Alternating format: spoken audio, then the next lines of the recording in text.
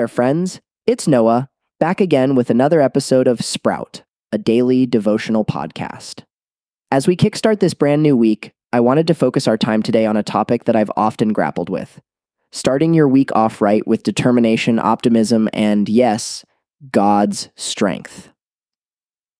Our scripture for the day is a powerful verse from Isaiah 40:31.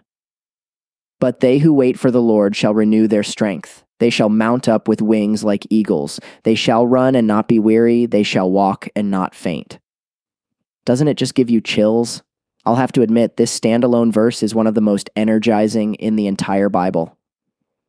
Here we have an amazing picture of God's strength infused into those who wait for Him. And when it speaks of waiting, it isn't about passivity. Rather, it's an active, expectant waiting filled with hope where we trust that God will come through for us.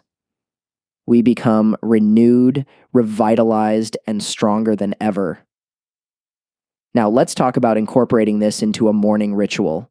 We've all got one, right? Whether it's hitting the snooze button 6 times, and come on, I know I'm not alone on this, or leaping out of bed at the break of dawn, how we start our day can set the tone for the rest of it. And what better way than to focus on God's strength? Maybe you could write this verse on a sticky note and put it on your bathroom mirror or your fridge door. Or take a couple of minutes each morning to meditate on this scripture just as you're waking up, hosting it in your thoughts throughout the day like a recurring melody. Now, I have a confession. My life has demonstrated all too clearly how I need to lean on this truth. There was a time when I was running myself ragged, juggling projects, and feeling utterly drained. One day, in desperation, this verse came to mind. As I began to apply it, reaching out to God and trusting Him to renew my strength, I noticed my stress easing, and tasks became more manageable. From that experience, I was reminded that our strength doesn't always have to come from us. Sometimes it's okay to lean on a strength greater than our own. So, application and interpretation. How can we implement Isaiah 40:31 into our lives?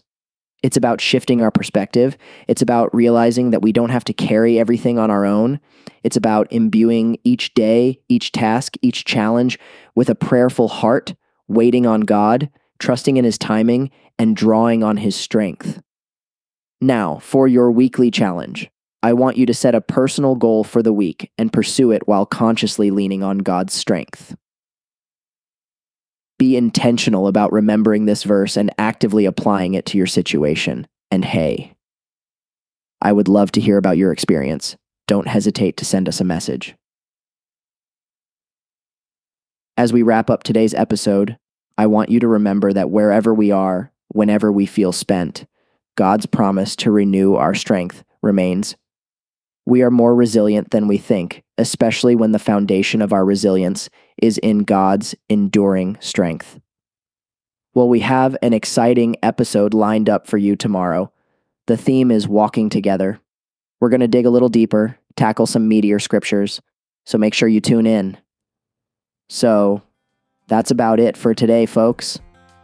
I'm Noah, and it's been a joy to share this slice of my day and my faith journey with you. Until next time, may your week be filled with determined steps, renewed strength, and wings like eagles. Peace, friends. Hey, Sprout listeners, Noah here. And Grace. In case you missed it, we just wanted to let you know that Sprout is an experimental AI project aimed at keeping you rooted in God's Word throughout your busy week. So while we hope this encourages you in your faith journey, our goal is to point you back to the source of truth, not to replace it. That's right. Nothing can replace the richness of engaging with a faith community or pastoral teaching. So join a small group. Get to church. We'll catch you next time. Bye.